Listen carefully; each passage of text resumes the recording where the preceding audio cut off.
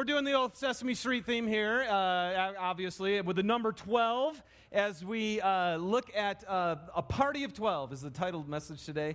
We've been looking at just these last 3 weeks, the whole idea of this value that we have here about having room enough in this place to be tight and to be in relationships. Last week, Andy shared with us about the need to walk across the room and to welcome people and all that kind of stuff. But today we're going to look at the fact that even though Jesus was the ultimate of walking across the room and caring for people, he also walked with 12 guys. And there's a real need for community and for relationships that are tight. And that's what we're going to be addressing today.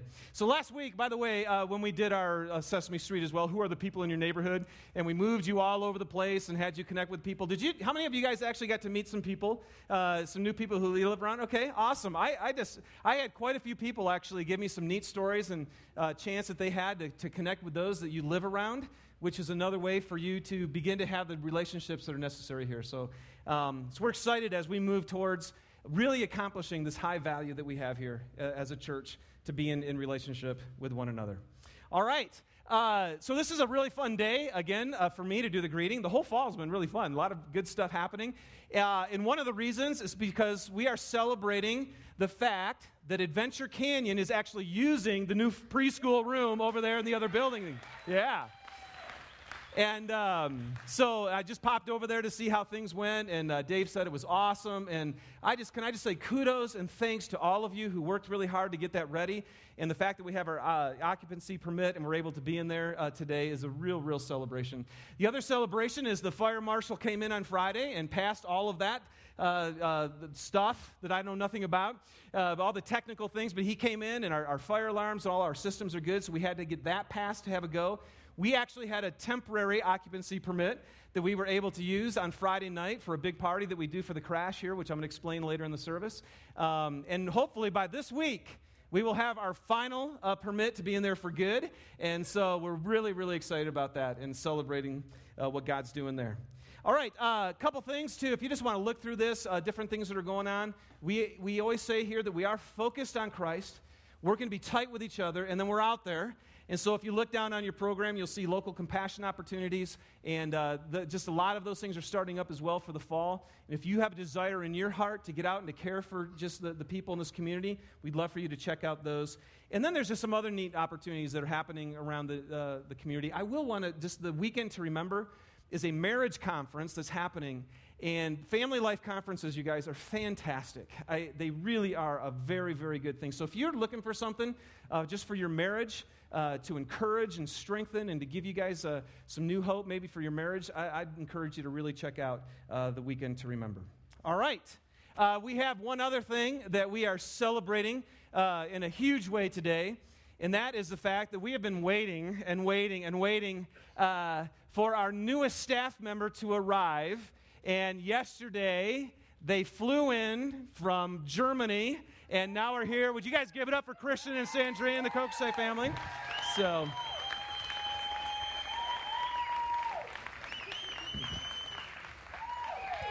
what's up, buddy? Sweet. All right. So we had a big entourage at the airport and to welcome them in, and it was really fun. It was fun, too, because they were the last ones off the plane. And so everybody that came through the door were like, woo! And people never had greetings like that, I don't think, getting off the plane. But anyway, you guys, we are so excited to have you, and just wanted to give these guys a chance for you to hear a little bit of them. And why don't you go ahead and first introduce the whole clan, and then we'll... Okay. Well, we'll start on this side this time. The guys with the Euro hairdo. Yes. We've arrived in America, but we'll keep spiking our hair, right, Kenny? Yes. Well, this is our youngest. This is Kenny. How old are you? 8. He's 8. That's right. You remembered. That's very good. This is Casey. And how old are you? 9. And when's your birthday? September the 19th. That's very soon, isn't it? Sweet. Yeah, so he'll be 10 this week. And this is my princess. What's your name? Clara. And how old are you? 11. That's right. Awesome. And then this beautiful, stunning woman here is my wife, and her name is Sandrine. Well, I won't ask for the age, no. But she's a lot older than she looks. Well, that was a compliment. Yes. No whistling. That's all right. Anyway, she's French, and don't hold that against her. Get to know her. She's great, and we were still hired, so that's good. Absolutely. God was working miraculous ways. Hey, so this has been a phenomenal journey. It was in August of last year, so a little over a year ago, when I initially contacted Christian to consider this position, and the journey has been pretty crazy. I just wanted them to share with you just a little bit how God and this faith journey that all of us are on, but just share with them, you guys, a little bit of what you've been experiencing with God and how your faith has been growing through that in this process. So, yeah, it's been an incredible process of growth and learning from God. Actually, Sandrine said yesterday or the day before to me, she said, honey, I hope you've learned everything you had to learn through this so we don't have to go through that again. It was a lesson in patience, which hasn't been one of my strengths, and apparently God likes to work on our weaknesses a lot. And it's been an incredible story, really starting with when you first contacted us. Actually, when we first met you, even 9-10 months earlier than that, when you guys left our house and the door shut, the first thing I said to Sandrine was, wouldn't it be amazing if I could ever work at a church like that and with a guy like that? And not in my wildest dreams, ever really considering. I mean, if somebody then would have told me, hey, in a year and a half you'll be in Salt Lake City, I would have committed him to an institution immediately. And so then... But, just real quick, the other thing that was cool, too, is I shared this, but the only reason we met was because of a canceled plan. We were supposed to go to Basel with Eric and Paula Winter, and Susie's passport was in her maiden name. We couldn't fly. And if we would have flown that week, we would have never met these guys. And so we were crushed. I can't believe that happened.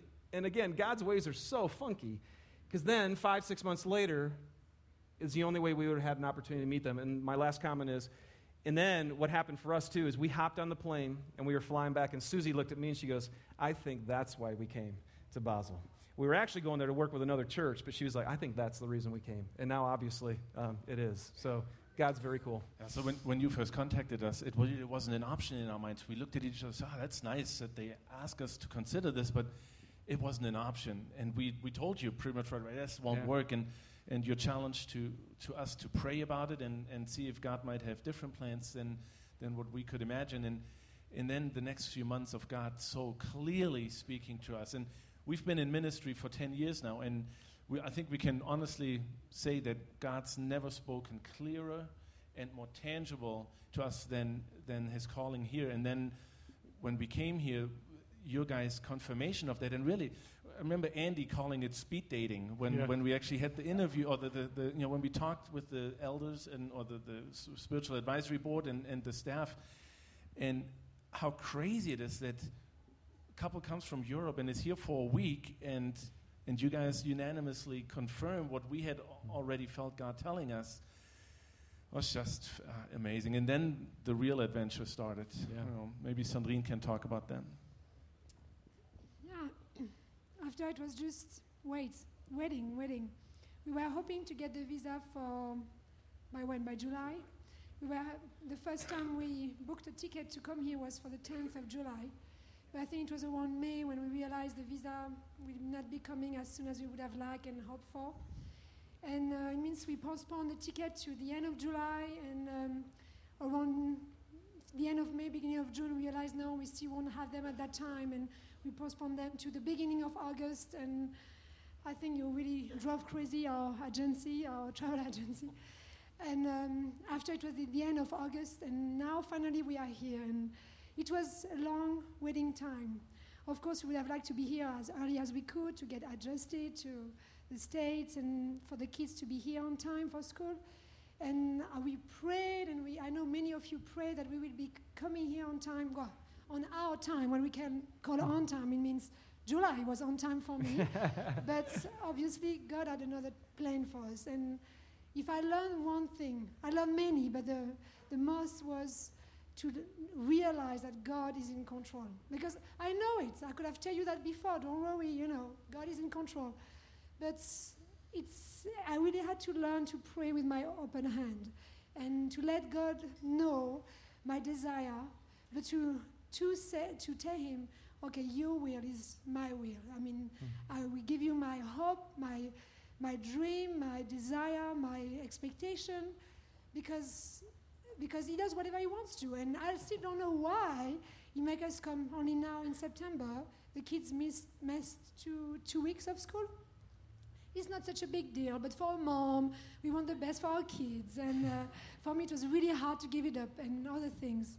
But anyway, God did it on his own timing, and I learned that he is in control. He took care of us. Awesome.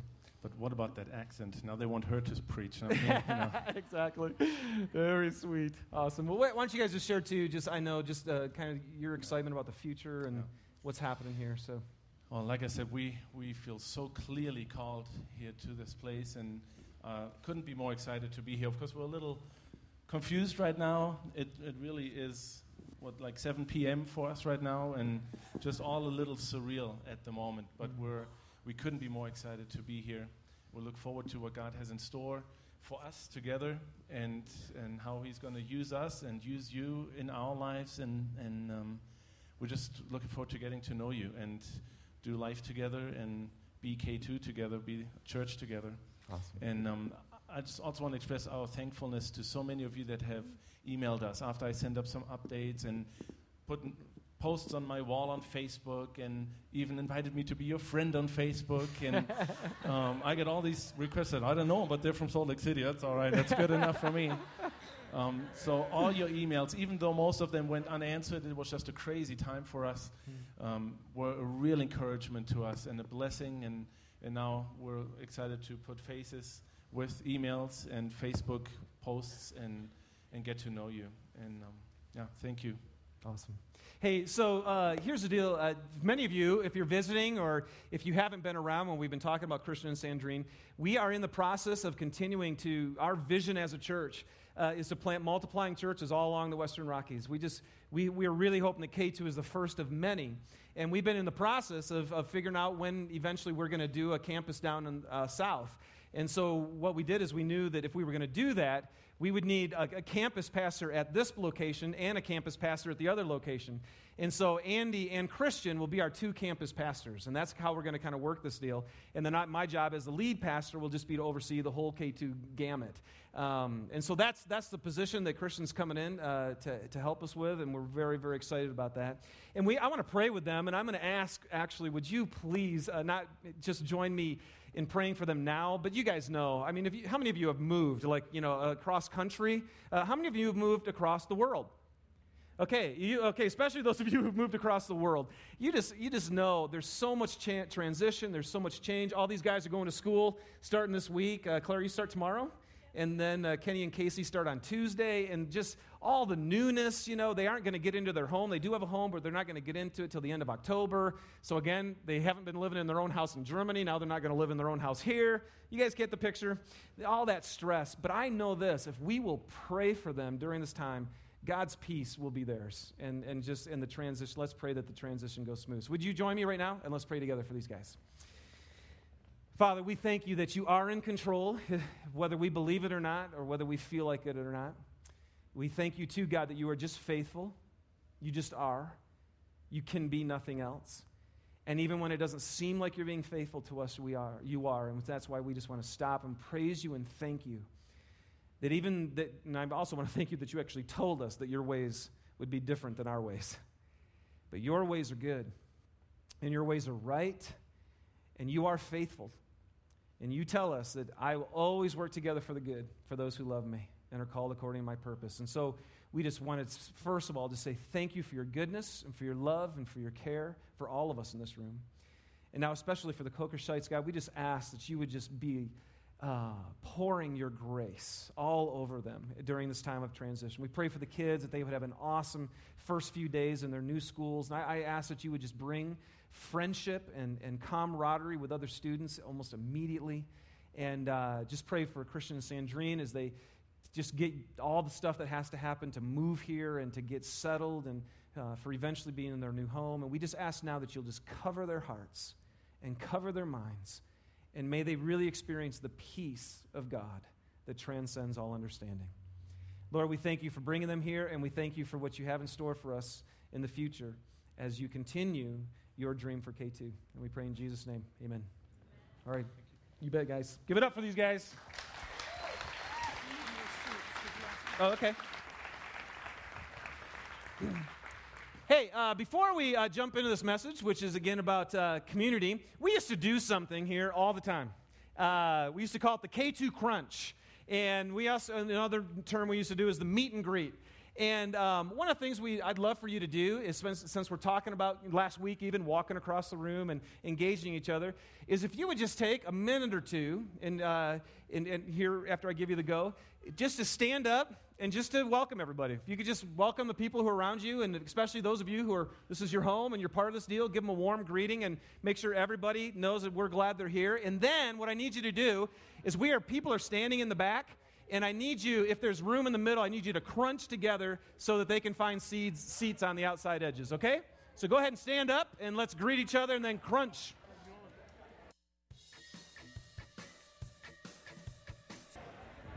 Thank you. Make sure you crunch into the middle as you actually take your seats so that we can leave the aisles open for people. That'd be awesome.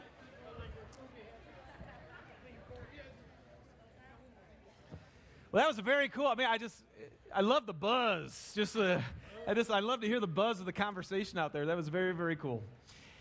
Hey, I would say probably even before we moved out here to start K2, there's been a prayer that I have prayed all the time, and I find myself just constantly praying it. And it's simply this. I just say, Lord, may everything that you have dreamed for K2 become reality. Now, if you think about that prayer, for me in my heart anyway, it's actually a pretty out there prayer. Because I know that God has told us in the Word, He says, I will do more than you could ever ask or imagine. And I'm a dreamer. I like to ask and imagine big things. But when I pray, may everything that you have dreamed for K2 become reality, I realize that that's more than I'm even thinking. And I also know this, that God has plans. Scripture is very clear. We know that this church was God's idea. There wasn't one person thinking about Salt Lake City, I can tell you that right now, before we moved out here. And so this church is His idea, and when God has an idea, you stop and you go, oh, Lord, I don't know how long we're going to be here. I don't know how long I'm going to live, but man, may everything that you dreamed of when you thought of K2, may it become reality. That's our prayer. And you know what's wild about that prayer is there's a lot of things we have no idea what that means, right? We don't know we don't have any idea what the future holds and how God's going to work and the things He's going to want to do. Where are we going to campus? What the building? When we go north? And there's just so much we don't know. But we want God's will to be done. But as we pray that prayer, there are also some things that we do know when we pray that prayer. And here's one of them, and the one I want to talk to you about today, and that's this. When God dreamed of K2, the church, His dream was that this place would be tight. And we have this little mantra, we want to be focused, we want to be tight, and we want to be out there. We know, and I'm going to show you how here in the Word just real quickly, that God, when He thinks about His church, He is longing that we live in really tight, loving, open, honest, filled with grace and truth relationships. And here's what I know. That God has a dream for you. We say this a lot here. And sometimes I wish, we could look at every one of you individually and remind you that God said, before you were ever born, when I was knitting you together, I knew the days that were ordained for you before one of them came to be. He has a dream for you. And that's pretty cool to know. But can I tell you this? He has a greater dream. The dream He has for you is good. But He has a greater dream. And you know what that is? It's the dream that He has for us. The dream He has for you is good. The dream He has for us is awesome. Now, please forgive me, but it is the start of football season. And so when I get into this, but seriously, you guys, the whole idea about team sports, and if you've never played a team sport, there is a really unique thing that happens in there. I think it's why schools have team sports, because there's some things that you learn. And you can give everything that you've got, and you can be an all-pro football player or be the best player on your team and win awards. But if you don't ever win a game, It's just not that great. And if you don't get the individual award, but you win the Super Bowl, it's the greatest thing in all the world. And so that's what we just need to remember here today is this whole idea that, yes, God has a dream for you, but the cooler thing is he has a dream for us. And when you finally realize that your life is about something bigger, but you're an integral part of it, it's incredible. And I just know as we think about this and as we move forward, that the reality is, and this is something we're going to try to show you, the reality is, when you talk about church, is we're in this together. We just are. This isn't an individual thing. And I know that lots of times I've heard people say that, well, my faith between me and God is a private thing. And I know a lot of people feel that, but I think what you're going to see is God is actually going to tell you, no, it's not. It is individual. I am in you and you are in me. This is very close. I'm very intimate with you. But it's actually about all of us. And when you understand that, everything changes. And it gets really, really exciting. And I just know, like for me, the cool thing about a team sport, you know this, right? I mean, you can get out there and you can be pouring your life into this thing. You're out there practicing hard and you've learned your playbook and you give everything. The game happens. You lay it all out on the field. And it doesn't really matter if the other people on the team didn't do the same thing, right? The guy was like, oh, dude, I was kind of stayed out late last night, so I was a little tired. I didn't study the playbook. And all of a sudden, the team doesn't happen. And so here it is, you guys. God is saying, there's no other way to really experience the fullness that I have for you. The Bible says we are a family. We are a team. In fact, sometimes it uses the analogy, we are a building. Sometimes it says we are a body. All of those descriptions are communal. And so what we're going to do today is we're going to reveal our small groups to you. We're going to let you guys know. I know we've been kind of talking about, people have been asking, when do I get in community? Because you can, again, be a part of the sea of people here and actually never be in a party of 12, right? And to be in a relationship, you got to cut that down. You got to make the pond a little bit smaller. And so we're going to reveal those things to you today. But what hit me last week, I was just spending my time with God, and I was praying about something else, and I just hit me. It's like, you know what, Dave? This whole idea of making K2 the church tight, small groups are not going to make this church tight. And it's not about small groups. We do them because they're important. You know what it's really about? We got to love each other. I mean, it really is about love, which is what we're going to see in the scriptures as we go on this deal. So here's what I want to help you to understand as I read this passage to you that I'm going to go through today, is that the Bible tells us that you and I can, and I'm going to read it here, that we can actually experience the whole measure of the fullness of Christ. The whole measure. See, and that's where I sit there and I go, dude, I want that. I don't know about you, but I don't know about just kind of going to church. But man, I want to know God, and I want the whole measure of the fullness of Christ. I want the Super Bowl. I really do. And what he tells us is, well, it's only going to happen on a team. And guess what? How cool is this? You are my team. The people sitting next to you are your team. This is us. We are the church. Now let me read to you the passage I'm going to teach from to show you, and then we're going to do something else. We'll go into Ephesians chapter 4, starting with verse 11. Listen to the community words in here. It was he who gave some, meaning Jesus, to be apostles, and some to be prophets, and some to be evangelists, some to be pastors and teachers, to prepare God's people. That would be all of you, for works of service, so that the body of Christ, which again would mean all of you, might be built up until, how many of us? Until we all reach unity in the faith and in the knowledge of the Son of God and become mature, attaining to the whole measure of the fullness of Christ. Then we will no longer be infants, tossed back and forth by the waves and blown here and there by every wind of teaching and by the cunning and craftiness of men and their deceitful scheming.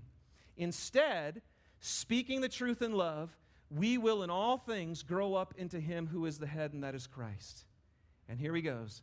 And from him, the whole body, joined and held together by every supporting ligament, grows and builds itself up in love as each part does its work. So as we move into our service today, you guys, I just gotta say, what do you want? What do you want? It's God is saying, I am laying out the whole measure of the fullness of me. And you can have it. But we're in it together. We are a team. And the only way we're going to have it is, as the scripture said, as each part does its work. Now, here's what we're going to do. Before I jump in, because I'm just going to go down verse by verse through this thing and teach through it. But I wanted to put some flesh on this, and so we have asked Mary Lynn Fager to come up here. If you give Mary Lynn a big round of applause. And Mary Goldring is going to go, they're just going to kind of sit up here and kind of just share a little bit of the story that Mary Lynn has been through. And, dude, you rocked first service, so have fun. You go, girl. Do that. Yeah, so this is my friend, Mary Lynn. And I just have to say right off from the very beginning that this is a real privilege for me to be doing this with you, because I got to meet Mary Lynn the very first Sunday that she walked in the door at K2. And it really wasn't because I was handing out programs or anything at the door. I just sort of walked across the room. And I kind of stood out because I was bawling my eyeballs out. Yeah, she was a wreck that day. Anyways, so why don't you tell us the story of how you came to K2 and what was going on in your life that day when you got here? I hadn't at all thought about going to church. I don't even think it was in the back of my head. But I woke up it was lucky that it was a Sunday morning. And I guess it wasn't luck, it was God. I woke up on a Sunday morning, and I was really, really depressed, and I knew that if I was going to live through that day, that I had to go to church. I don't know where that thought came from, but so I called up my friends that I knew went to church, and I got their voicemails, and I left them a message and said, I need to go to church. Can you take me with you? And I was trying to figure out how to just come on my own. And I came, and thank God they were with me, because they sat with me week after week, and it was really intense for me. Yeah. So you came for a couple months and then made the decision to step into what we call the group life here, checking out a smaller group. So why don't you tell us what that was like for you? Okay. First, I thought, because my friends were real churchy, and I wasn't really churchy, so I thought I needed to learn more about God. So I thought Base Camp would be a good place to do that, and just to kind of educate myself. And plus, I looked around at all the people around me, and I was like, I don't have anything on my church resume at all, so I got to build that up. So Base Camp will do that. And then I started to go to the Bozarts on Sunday night. Mm-hmm.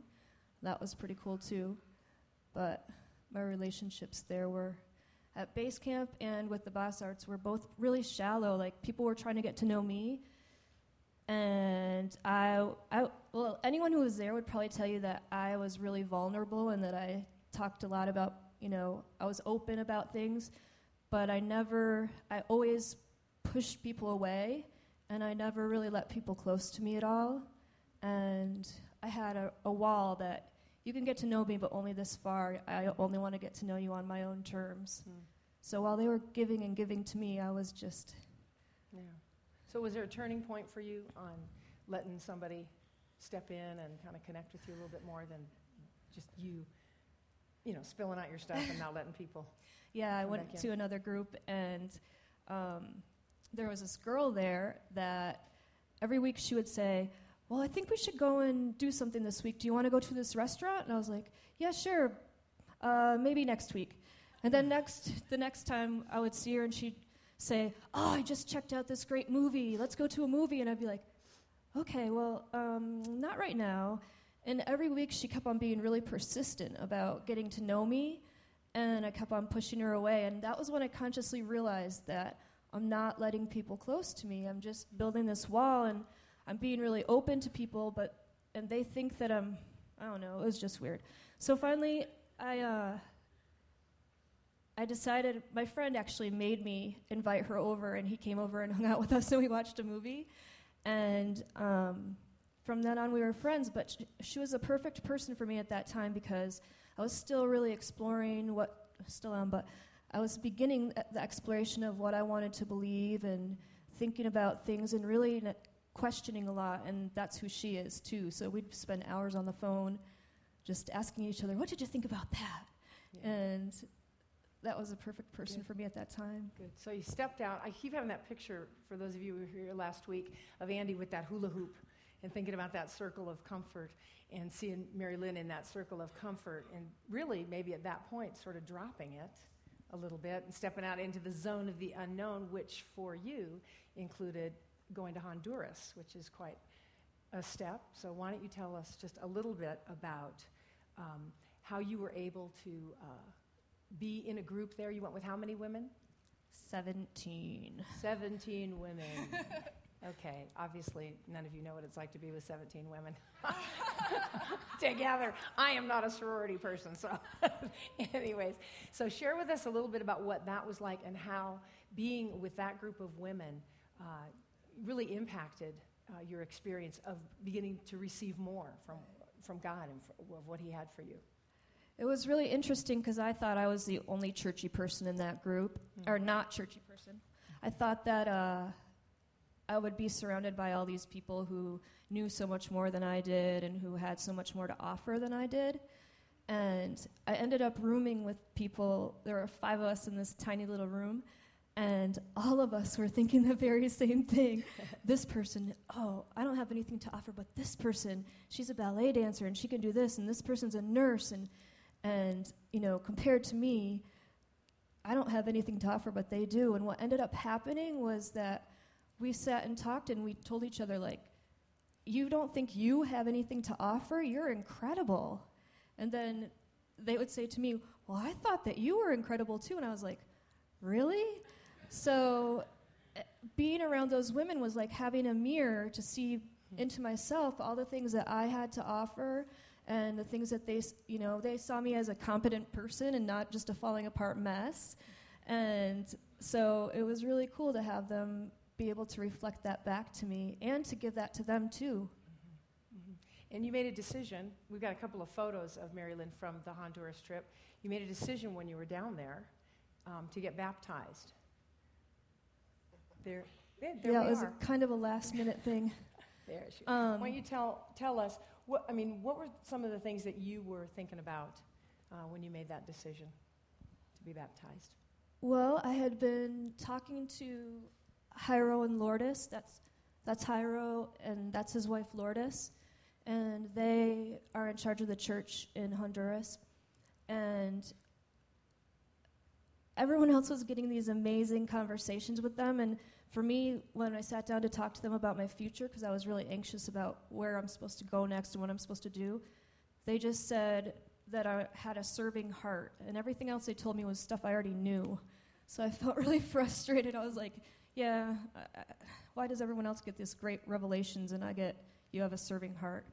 But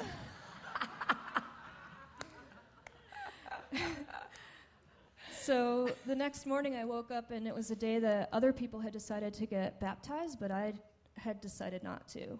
Well, yeah, I did decide not to. And so my friends, when they were getting baptized, they were saying, how come you're not? And I just said, I just don't think it's the right time, and I think it would kind of be cliche and get swept up in the moment and get baptized in Honduras. But what happened was, as Jairo was explaining about baptism, I was like, I'm supposed to do this. And I need to do this. And it was really a strong feeling that I just knew for sure I was supposed to be baptized that day. Mm-hmm. Let's look at this next photo. Yeah. All right. You're not too excited about that. So tell us, it's not just about coming up out of the water, how just even relationally, since you have come back from Honduras, how the relationships that you have now, you had them before you left, you've got them now, people you work with, friends. How is that different, and how are you receiving more of really who God is through those relationships now? Well, now that I know that I'm not a falling apart mess, I feel a lot of peace, and I work with boys who are sex offenders. I work in a lockdown facility, and it's a pretty intense place, and when I go to work now, I just have this peace that, like, I know I can feel it, I can see how it affects the boys, and, like, my inner confidence and has changed who I am, where I'm out meeting people and talking to people that before I just used to shake their hand and not even bother to remember their name. So on top of that, like, I wake up in the morning and I can feel God inside of me. And I thought I'm not a churchy person. Like, there are people who are going to feel God inside of them, but I'm not one of them. And now I can feel God inside of me, and I know that he's walking with me, and I know that I'm not alone, and I know that when I have choices to make and risks in front of me, I know that God is with me. Cool. So what's next for you? So now I'm moving out of my nice, cozy 2-bedroom house in Salt Lake, and I'm moving into my brother's basement in Colorado. Because you have a servant heart. Because I have a serving heart. And what are you going to do there? And my brother's having a baby December 5th, and he and his wife both want to work, and they knew that I always wanted to have a baby, but I haven't been blessed in that way yet. So, well, I haven't had a husband to help me with that either. Fellas, just who needs eHarmony? We got K2 Harmony right here.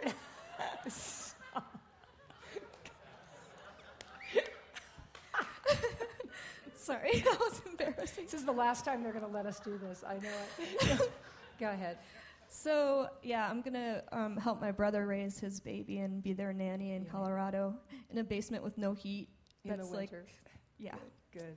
Well, thank you so much, Mary Lynn, for being a part of my life and for sharing your journey. It's been awesome.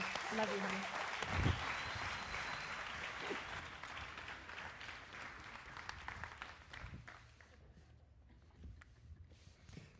All right. Bear with me just for a second. My notes blew all over the floor. Got to get them in order.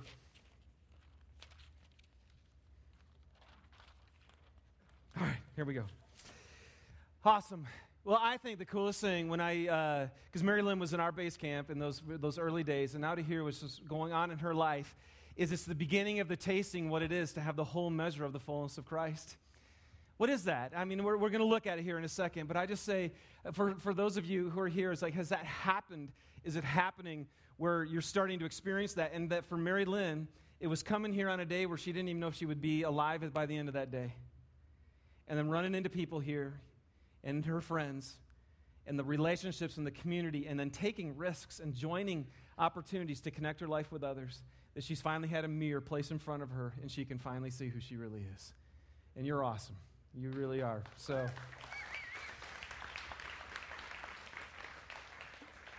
here we go, you guys. We're in this together. That's how it's going to work. And what I'm going to do right now is I'm just going to bust right through this passage that I just read for you, and I'm just going to teach you, try to each component of this passage. Because for me and for all of us, we're a team. The only way we're going to reach the whole measure of the fullness of Christ is together. So let's figure this thing out, okay? Let's do it. Let's make it happen. Here we go. Ephesians chapter 4, starting with verse 11. It was He, Jesus Christ, who gave some, that would be like guys like me and Andy, Christian, Mike, Eric, all of us on staff. He gave some to be apostles, prophets, evangelists, pastors, and teachers. Why did He decide to do that? Why did He put some people and say, okay, I need some people to take on some leadership? Why? To prepare you for works of service so that you, the body of Christ, may be built up. Now, here's what's interesting. I'm going to get into some technical stuff here because I don't know about you, but the way I'm wired is if people tell me to do something, if I don't understand why, I just won't do it. Anybody else relate to that? It's like, go ahead. I don't care if you're fired up about it. Just like you, Mary Lynn, I don't care. Wow, that's good for you. That's not for me. But if you can tell me why, then all of a sudden I sit there and I go, okay, now I understand this. And I think about here at K2, when we've talked so much about, we say it all the time, in America, we have this mindset that you go to church on Sunday for an hour, and that's church. And the Bible doesn't say anything about that. The Bible has always said that no, you don't go to church, you are the church. And so we have this really tough job as pastors and teachers and leaders to prepare you because I feel like we have to totally shift the culture in your mind about what it means to be the church. It's not an easy task. And I know, again, for 4 years we've been talking, man, you got to get outside just this 1 hour experience. And you got to step into some community. And we got tons of small groups available. And I just know and why I'm doing this message here today is if you don't understand why, then I totally understand why you wouldn't do this. But I'm hoping that by the end of the time we get here, you'll see what God has to say, you guys. Because this isn't, when we open up His Word and we look at this thing, this is not like just an opinion. This is not just a suggestion where God goes, yeah, I have an idea.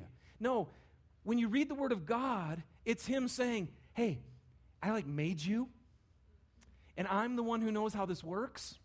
So I'm going to tell you the truth. And then we can grapple with it, okay? So here's why God says, we're in this together. Here we go. We're to prepare you. Well, what does it mean to prepare? What's interesting, when you look at that, when you look at this word, He gave some to prepare God's people. It's a word, you guys, that actually means to make complete, to make it fit, to prepare it. It's the word that was used to mend nets. So in other words, when somebody would say, hey, we have this net, no, that would be a net. We have this net, but it's not prepared yet. There's a purpose for it, and so I'm going to prepare it for what it was made for. It was also the word that was used when a doctor would take bones and set them together. He would put the bones together. He would prepare it. See, now what you understand then about that word is a net has a purpose. A body has a purpose. And what the scriptures are saying is our job as the leaders are to prepare you, to complete you for our purpose. And so that's what we're doing here. And then he says, what are we supposed to prepare you for? For works of service. Now, some of you are sitting there going, so, well, that's great, Do I really want to do service? Mary Lynn, you got a servant's heart, Sorry, it's too bad for you. But not too bad for Mary Lynn, because actually what God says is the church is supposed to be prepared to do works of service. See, again, so if you say, I'm a part of K2 the church, okay, if you say, I'm a part of K2 the church, but you aren't actually yet doing works of service, then we're never going to reach the whole measure of the fullness of Christ. Do you guys catch what God's saying here? And so our job is to somehow prepare you to help complete us as a body for works of service. Well, what kind? What's interesting here is there's two different words I want to give you. Works of service, the first one would be aptitude. In other words, some of you, no, not some of you, every single one of you, when God made you, He gave you a unique personality. He gave you unique passions. You have gifts. You have talents. And it was so interesting to hear Mary Lynn's story. Here these 5 women are sitting around, all gifted by God, all made exactly the way that He wanted them to be, and none of them thought they had anything to offer. That is a lie from the pit of hell. I'm telling you right now, if you don't think you have anything to offer, that's a lie from the pit of hell, because as long as the enemy can make you think you don't got anything to offer, then you won't actually participate in acts of service, and we'll never reach the whole measure of the fullness of Christ. Not acceptable. All right? So, we come back to this thing and we say, you are precious and important and valuable. There's only one pinky, and it's a right pinky. There's two. There's two. But there's only one right, and there's one left. And nobody else can be that if that's what you are. I always love the fact that if you lose your little toe, that tiny little thing, man, you can't even walk like you used to. Every part, we got spleens. Nobody even knows what it does, but it's important. And every single one of you is something that's absolutely critical. You have an aptitude, and our job is to say, are you doing your work of service? Are you doing what you were created to do? Because if you don't, then we won't ever reach the whole measure of the fullness of Christ. I'm watching football this afternoon. It'd be like the wide receiver saying, well, I'm not important, so I'm just not going to show up. And then the guy drops back to throw a pass, and there's nobody to throw it to. And he gets sacked, and we lose. So that's part of it. You are precious and valuable and critical to the team. But there's another thing about this works of service, and that is it just means to serve. Sometimes it's not your aptitude, it's your attitude. And it's the attitude just to be a servant, To never walk into a place and say, well, I'm not going to do that, because I actually do this. Well, sometimes it's like, here's Jesus, right, who said, I'm the most glorious being in all of the world. And he said, what did he say? I didn't come to be served. I came to serve. I mean, the one who deserves nothing but adoration and glory and praise is the one who says, I'm leaving all of that, and I'm going to take on the nature of a servant. And so part of what it means to be in the body of Christ and part of our job is to help us to understand that when something feels too lowly for us or something feels like, well, that's kind of below me, then we totally have a misperception of Jesus because he, as the greatest one, was the one who took the towel and washed the people's feet, right? And then he said, and just as I have done for you, because no servant is greater than his master, just as I have done for you, you guys need to do for each other. Okay, you guys catching this? Do you want to reach the whole measure of the fullness of Christ? Or do you want to just kind of do the church thing? Oh, God. I'm with you, Mary Lynn. Churchy. I want the whole measure of the fullness of Christ. Then we have to be prepared to do works of service. And then what happens, you guys? Then the body of Christ is built up. And that literally is a term for construction. Isn't this cool? You know what God wants? He wants his body to be built up. He wants his body to grow. And so he does. The kingdom of God, for every church that believes in Jesus Christ and preaches the gospel, to actually grow is the vision of God. But not just to grow numerically, but to grow in strength. The body of Christ can be built up. And then in verse 13, we find three results. If we will actually be prepared to do the works of service and the body of Christ is built up, there's three results. The first one is this, that there will be unity in the faith and in the knowledge of the Son of God. We will be unified. Do you guys have any idea how critical this is to Jesus? Read John 17 sometime and see how his prayer is that we would be unified in the faith and in the knowledge of the Son of God. And you guys, this word that's chosen about knowledge, and this is, again, where we have to be so careful in the way we grew up with education, is because we think that if we know something and can spit it back on paper that we know it. That is not what the word means. It is actually an intimate knowledge. It's like knowing your spouse. It's like knowing your best friend. It's so intimate that when, I remember when Eric Winter and I used to room together in college, he could walk in the door and I would know exactly how he was doing. He didn't have to say anything. You guys know people like that, right? See, we're supposed to know God that way. And see, if that's one of the results where all of a sudden we are unified in this, what happens? You know what happens? What happens is what's happening right now. Look at this. I can talk, wave my hands, and walk at the same time. Aren't you impressed? Why? Why can I do lots of different things at the same time? Because all of it is what? It's unified. It's all together. And you know what? If my parts of my body didn't listen to the head, which we're going to get into, it'd be a real mess. And if we're going to reach the whole measure of the fullness of Christ, the only way that's going to happen is if we're unified. Because if we got certain people doing this and other people doing that and this and then we don't like what those people do and we don't like, then we can't ever be everything that God wants us to be. All right? Then the second thing that happens is he says what? We become mature. We become mature. Attaining to the whole measure of the fullness of Christ. Now let me just go on because I've already been talking about that. Let's go into verse 14. And then he says, if you guys would have that, full of his love and of his joy, the fullness of his wisdom, the fullness of his power, the fullness of his strength and his holiness and his righteousness. Then, he says in verse 14, he goes, then we would no longer be infants, tossed back and forth by the waves and blown here and there by every wind of teaching and by the cunning and craftiness of men and their deceitful scheme. What a great picture this is. You guys, how many of you have actually body surfed or done surfing out on the ocean? I mean, isn't it awesome? When I moved to California, in the first week, this guy took me. We didn't use real surfboards, but he had the boogie boards or whatever, the half board things, And I mean, and the waves were dude, huge, right? Okay, that was my joke about surfing. But anyway, so I get out there, and I have no idea what I'm doing, but I am loving it. But what's happening to me is I get caught up in these waves, and literally my whole body is doing this, right? just flipping underneath the water, and I have absolutely no control. And some of you right now, that's your life. That's your life. You just feel, I'm totally out of control. I am being tossed back and forth by the waves. And then the second picture he gives is, and blown here and there by every wind of teaching. Blown here and there. You know what that means, you guys? It means this. God has a purpose for your life.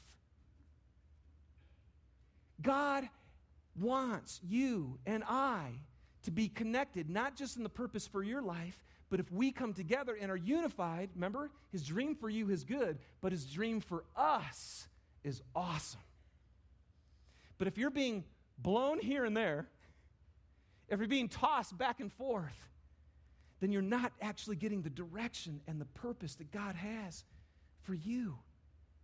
And I love what this passage says is, oh, you guys, but if we would actually do our works of service, and if we would be built up, we would become mature, receive the whole measure of the fullness of Christ. And then look what it says. Then you wouldn't be blown back anymore. You wouldn't be tossed anymore. You would actually find your life. And your life is being part of a team because we're in this together. Now, let's look at this next verse. He says, so that's not going to happen. And he goes to verse 15, and he says, instead, speaking the truth in love, we will in all things grow up into him who is the head, and that is Christ. Instead of being blown here back and forth, speaking the truth in love. Now, this is when this gets kind of fun for me. So Susan and I, man, we sat up for like 3 hours last night just digging. I brought up all my old seminary notes because we actually had to go through the book of Ephesians and do all the Greek and all that, in study of that. And I remember, so I pulled up all my notes. I grabbed all my commentaries of all these guys who know way more than I do. And here's what's interesting.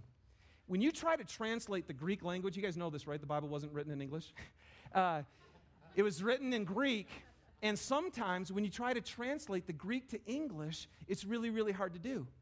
Did you know that in the Greek, it doesn't say speaking the truth? And the guys, they're trying to translate this, and they're going, well, okay, how do we best explain this? Because this Greek word has a nuance, stuff to get across. You know what it actually should say? If you just read the Greek, this is what it would say. Instead, truthing in love. Instead, truthing in love. You know what this word actually means? It does mean to speak the truth, but it means so much more than that. What did Jesus Christ say? I am the truth. Right? He didn't say, hey, he didn't just say, I'll tell you the truth. He said, I am the truth. See, that's what this is all about here. See, in Christ, when people ran into him, did they hear the truth? Yes, and he would go out and teach, and people would go, wow, we've never heard teaching like this ever before, because it was true. But the second thing that happened is Jesus would walk in, and he would love people like never before, and everybody would go, I've never seen a man live his life like this.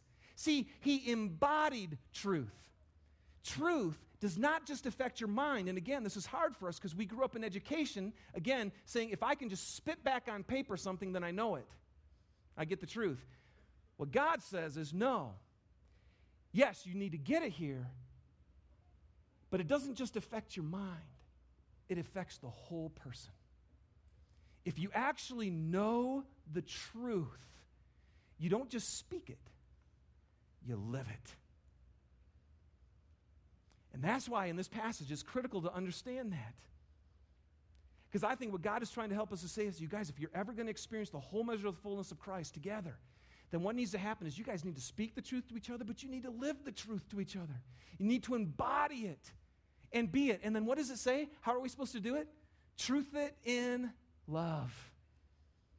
In love, because love is the greatest thing. And this is the key, you guys, because truth becomes hard if it's not softened by love, and love becomes soft if it's not strengthened by truth. And you know what happens? There are so many people, we've all done it, right? We've had plenty of churchy people. Maybe, I don't know if that's why you don't like churchy people, Mary Lynn, but you probably run into churchy people who like to tell you the truth, right? You ever ran into those? Hey, I'll tell you the truth. And there's no love, and because they can't wait just to tell you how bad you are, and there's no love whatsoever. Is that attractive? You know? And then what do you have? You have people, maybe they don't tell the truth, but they live the truth, you know? And they're all pious and mighty and holy. You know people like that? Because they don't drink like you do. Or they don't say those words. You know, and next thing you know, there's this pious attitude. That's what can happen if your truth isn't lived out in love. I'm not saying don't speak the truth. The Bible says to speak the truth. I'm not saying don't live the truth. I think that's our problem for many of us right in here who are followers of Christ. We know it, we can say it, but we don't live it. Live the truth, but do it humbly. Do it with love. And you know what the Bible says? Look at this, if we would truth in love, what will happen? We will in all things grow up into Him who is the head, and that is Christ. Now here's the key, you guys. And this hit me just last night. This was so fun. To grow up into Him who is the head. What does that mean? Well, what is the head? The head is the actual source of life. What happens on the EKG? If you go brain dead, what are you? You are dead, right? I mean, if you're brain dead, if your brain isn't working anymore, then the rest of your body is you're just considered dead.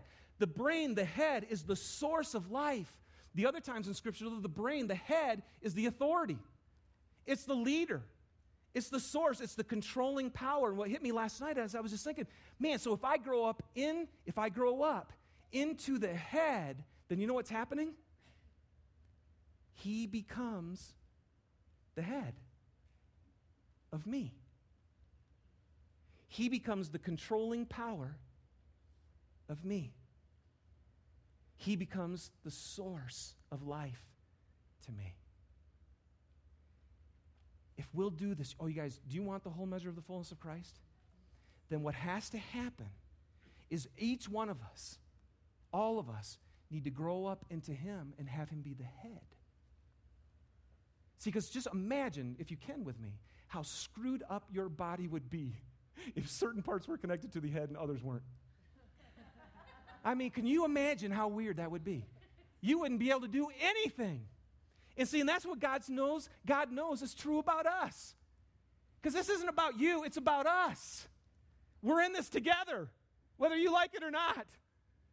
You're connected to the people you're sitting to, whether you like it or not. And if we're ever going to win and have the whole measure of the fullness of Christ, it's only going to happen as each one of us grows up into Him and He actually becomes the head of you and me and you and you and you and you and you and you. And then, the last verse, then what happens? From Him, the whole body, joined and held together by every supporting ligament, grows and builds itself up in love as each part does its work. Catch this with me. The whole measure of the fullness of Christ. From Him, because He's the head of you. What does He do? It means all of us are following Him. All of us are listening to Him.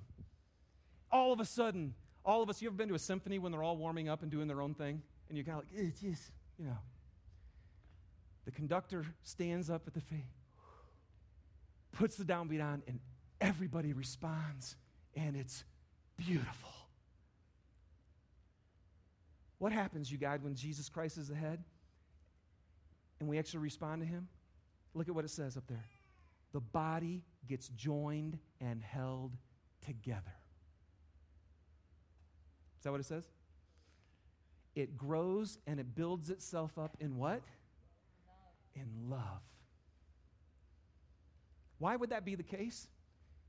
Because I can tell you this right now. If you're actually connecting to the heads, you know what the head is telling you? You know, I know this is not something else we have to wonder. He's saying, hey, love each other. That's all. Love each other. And I can tell you this right now. If you're not joined and held together by a supporting ligament, then what the Bible's telling us is then Jesus really isn't the head yet. Because if He is the head, then He's going to call you to love. And the only way you can love is if you get your lives knit together. And then once the body gets joined and held together by every supporting ligament, what happens? It grows and it builds itself up in love. How? What's the last phrase? As each part does its work. That's where I sit there and I look at that and I go, man, we're in this together. I don't have anybody else. You are my people. And I mean, if you would look around, you could say that. You all are each other's people. If K2 is really your church, then we're walking out on the field together. And if you don't know the playbook, and if you haven't run your sprints to get in shape, and whatever, and we're going to go out and play, and who knows what's going to happen. But if you're connected, if each part is doing its work, if you're doing the works of service, we are going to grow. And it's going to be an amazing experience. So, do you guys understand why when we say you don't just come to church, but you are the church? Do you guys understand? Does it make sense? No? All right. Okay, let's start all over again. As we walk out of here today, you guys, you're going to have a chance. And again, if you're visiting, if you're not part of K2, then this is cool. Then if you're just checking it out, that's totally cool. But if you're saying, no, this is my church, I just want to encourage you to consider taking a risk like Mary Lynn did and saying, I'm gonna actually join myself together.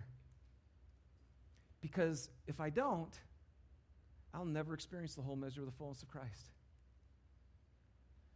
I'm actually an integral part of this place.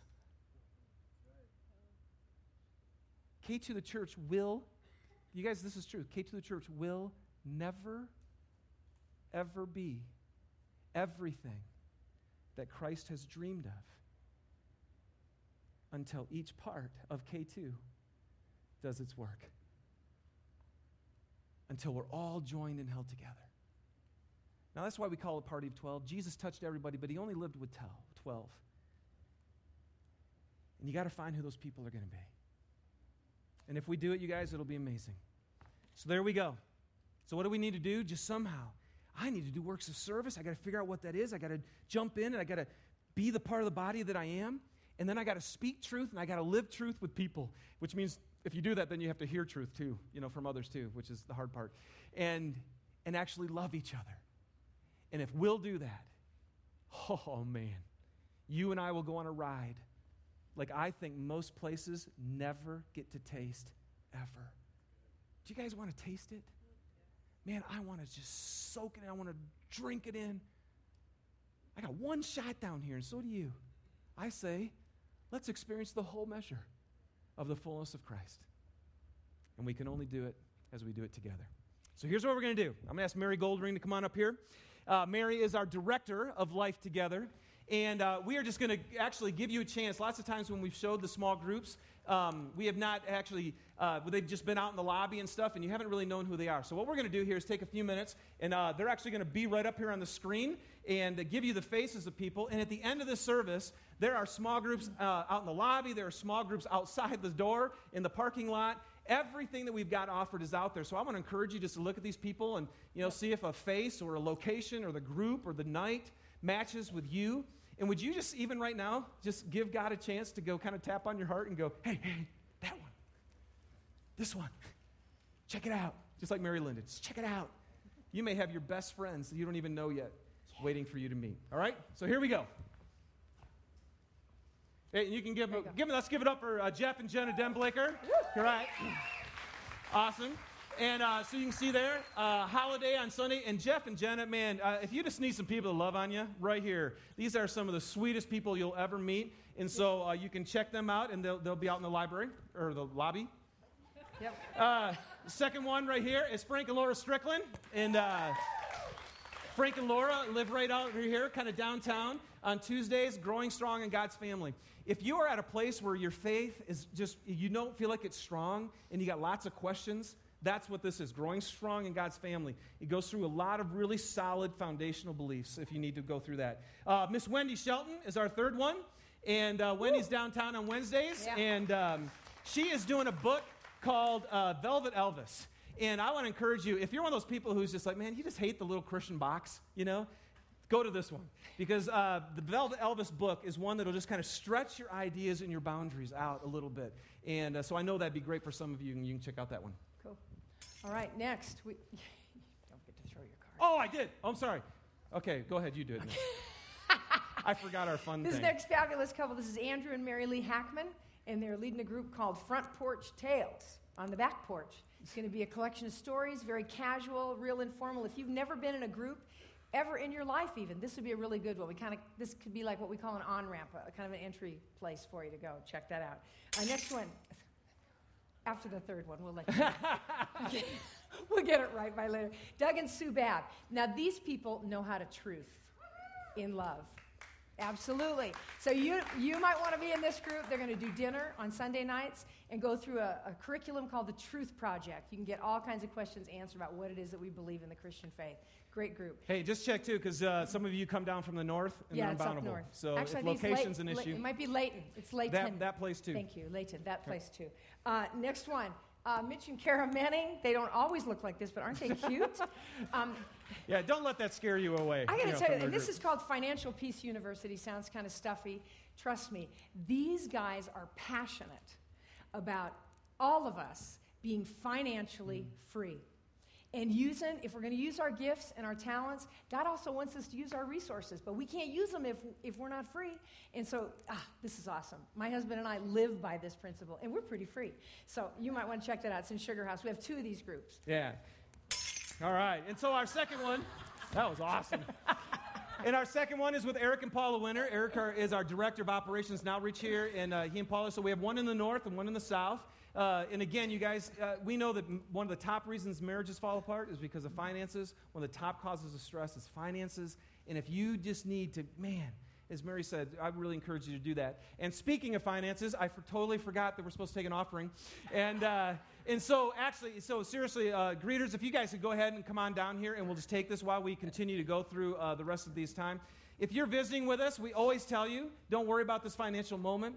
But again, as we talk about this whole idea of reaching the whole measure of the fullness of Christ, part of it is growing in this ability to really know that what God has given me, I bless him back, and I say thanks with what he's done. And so if you're ready to give in the offering as we continue to go through this, go for it. All right, our next group is John and Sally Gutman. And a few weeks ago, probably about maybe a little over a month ago, I did a message on marriage, and I used a lot of principles from this book called Love and Respect. And we just had so many people talk about that book, and lots of people picked it up. Well, this is a small group that's going to be based on that book. And so if you are looking, and there's going to be other groups, right? Yeah, as many as we need. Yeah, honestly. so if you sign up, if the sheet looks full, just keep signing up, and we have more people who will actually produce these groups, because we know that marriages need just the support and the encouragement and to grow in what it means to really love each other. So love and respect groups are out there. The next one is Sim Leslie. And I know sometimes people here too will say, man, I just need some more. I love K2. I love what's going on, but how do I get deeper, right? Here's how you get deeper. That man right there, Sim Leslie. He and his wife Judy are coming up pretty soon as well, both of them. I'm telling you, they should have 20-some people in their group every time because they have so much wisdom and so much knowledge. And if you're trying to figure out the scripture and want to go deeper, check out Sim's group. He's an amazing, amazing guy. Okay, next is Brian and Beth Woodward. I tell you, we'll get it later. Brian and Beth Woodward. This is a group called Roots. If you're between the ages of 18 and 24, okay, you do not have to be college age, but between the ages of 18 and 24, they meet here on Sunday nights just for a great time. You have got questions. It doesn't matter if you are a follower of Jesus or not. You have questions. It's a good place to get them answered. You want to grow deeper. That's a great place to do it, too. So that's an awesome group. This next fella here, Steve Bossy. A lot, as Dave said earlier, the first service, if you are the intellectual kind of person, you're the intellectual kind of guy, and you want to think through this God stuff, this is totally your man. Steve is totally your guy. Okay, it's an early morning group on Friday mornings. Come have coffee, and you're going to get to know each other as well, but you are going to go deeper in a lot of truth, and you can ask any question. And he's not a convict. So yeah, it does kind of look like it, doesn't it? And he just got out of prison. It is safe. All right. Yes, anyways. Next, these next gentlemen, John Russell and Mark Haug. Aren't they good looking? I love that picture. We had this party Friday night. That's why the cowboy hats, okay? So we'll get that on.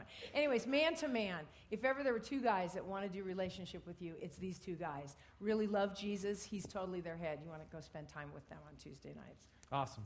All right, very good. What was that? All right, the next one up here is John Anderson, and John is just a phenomenal guy here at K2. In fact, we just had this party last night, Friday night, it was the first time, it's our crash, which I'm going to explain here in just a minute, but we were able to be in the white building, and we just celebrated John because literally, we don't know how much John has saved us just by this one man and the sacrifices he's given. And I took John on Friday night, just grabbed him and looked him in the eyes and said, man, dude, do you remember the first time you walked in here? First time John walked in here, man, his eyes were so red. Alcohol was absolutely dominating his life and getting ready to ruin his marriage. And today, John is one of the most loving, giving, free, joyous people you will ever meet in your life. It is. It's an unbelievable story.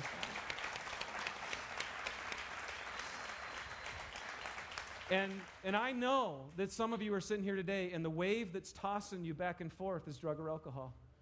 The one that keeps blowing you off your course is drug and alcohol. And I can't encourage you enough. You want to be loved and supported and encouraged, then John Anderson and this whole group Ascent would be the one that you want to check out. All right? The next one here is Sim's wife, Judy, again. So just another great opportunity to name me right here at K2 the Church, study on Genesis, just to grow in the Word and understand it. That would be fantastic. And now we're going to get into a bunch of women's Bible studies. There's just been, way to go, women. You guys are awesome. You're rocking. You have so many different opportunities here. The first one right here is Laura Strickland and Sandy Mitchell, and they're going to be doing the book of Romans right here on K2. Thank you. Very nice. This next one is called Dangerous Surrender. In the photo on the left is Amy King. Amy's going to be leading that group, and the woman who's hugging her happens to be a woman named Kay Warren. Her husband, Rick Warren, wrote a pretty famous book called The Purpose-Driven Life. Kay has written a more dangerous book called Dangerous Surrender. If you want to really step in a little bit deeper and know what your life could look like if Jesus was really the head, you want to be in this group. Again, if this group gets filled up, we'll make more because I'm loving this book. And so this is a women's group. Sorry, guys, if guys want to do it, let me know. We got lots of books. You can start a men's group. But this is an awesome group on Monday nights. Seriously. Next one, another women's group. Robin Gettings is going to be leading a Beth Moore study. It's just a type of Bible study on the book of Daniel. That's going to be in the Sugar House area. And Chris Asplund is also going to be leading another small group for women. This will be on the study of Psalms, on the book of Psalms. Cool. And then Jessica Nelson is doing one on A Heart Like His, which is the life of David. David in the Bible is the guy that said he was a man after my own heart. So if you want to understand what it is to grow that type of heart for God. Penny Child and Kathy Klepis are doing Stepping Up, which is a study on the book of Psalms, which I just taught from that again a couple weeks ago.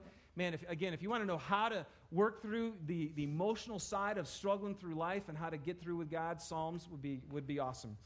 This next one is a personal favorite. Troy and Tricia Shepard are doing Sunday Night Football. And so basically, I actually did one of these when we first launched the church, but it's just a great time. If you're just looking for a chance just to connect with some people and get to know some people on Sunday nights, they'll be watching the game, and they live right down here in Sugar House. So we'd love to have you do that. Ready? Valerie Green. That's Valerie on the left.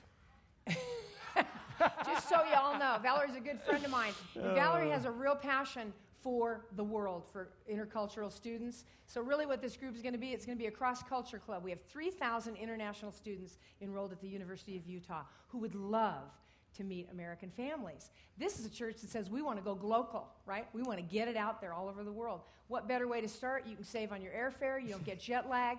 You can go to her house for a casual potluck, hang out, meet some people, share cultures, and just love people. It's going to be a great thing. Again, if you've not been in a group, this would be a great on-ramp to get started in. Then the last one I think I'm going to do is Mommy and Me. These are the Melissas, as we call them, Melissa Little and Melissa Van Hooser. And they just have a passion for young moms getting together to encourage one another in the raising of their babies. So that's available out there as well. Cool. All right, this next one is the leader is really rough. So, but this is our crash course. And we do have a membership here. I mentioned it. We had a party on Friday night, but we call ourselves The Crash. And the reason we do that is because you have like a flock of seagulls or a herd of cattle, that kind of thing. A group of rhinoceros is called a crash.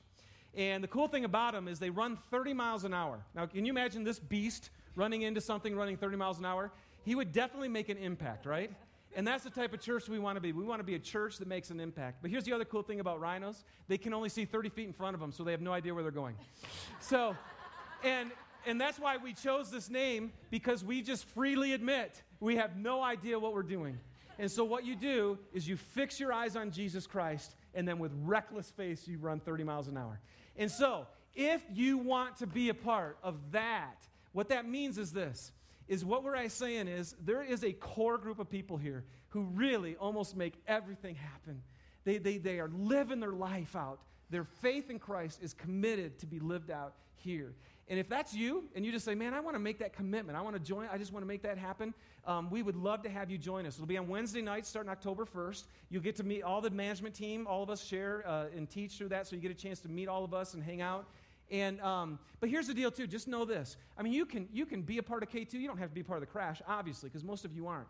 You can come here. You can serve here. You can be involved in anything, go on mission trips. It doesn't matter. You do not have to be part of the crash. The only thing you have to do to be on the crash is if you want to lead anything. Because we want to make sure that those people who are leading our ministries have actually gone through what we really are and our values. So normally what we do is we have anywhere from like 30 to 60 people who sign up for this thing, and then we have small groups within that. So you get to meet some people, build some relationships, and then understand the heart and soul of why we are the church that we are. So we'd love to have you join us for that. And then the last one is we also are going to be Andy Marshall. Yep. Woo! Yeah, baby. Yeah. So that was, we had the old mechanical bull out there Friday night. It was quite the hoot.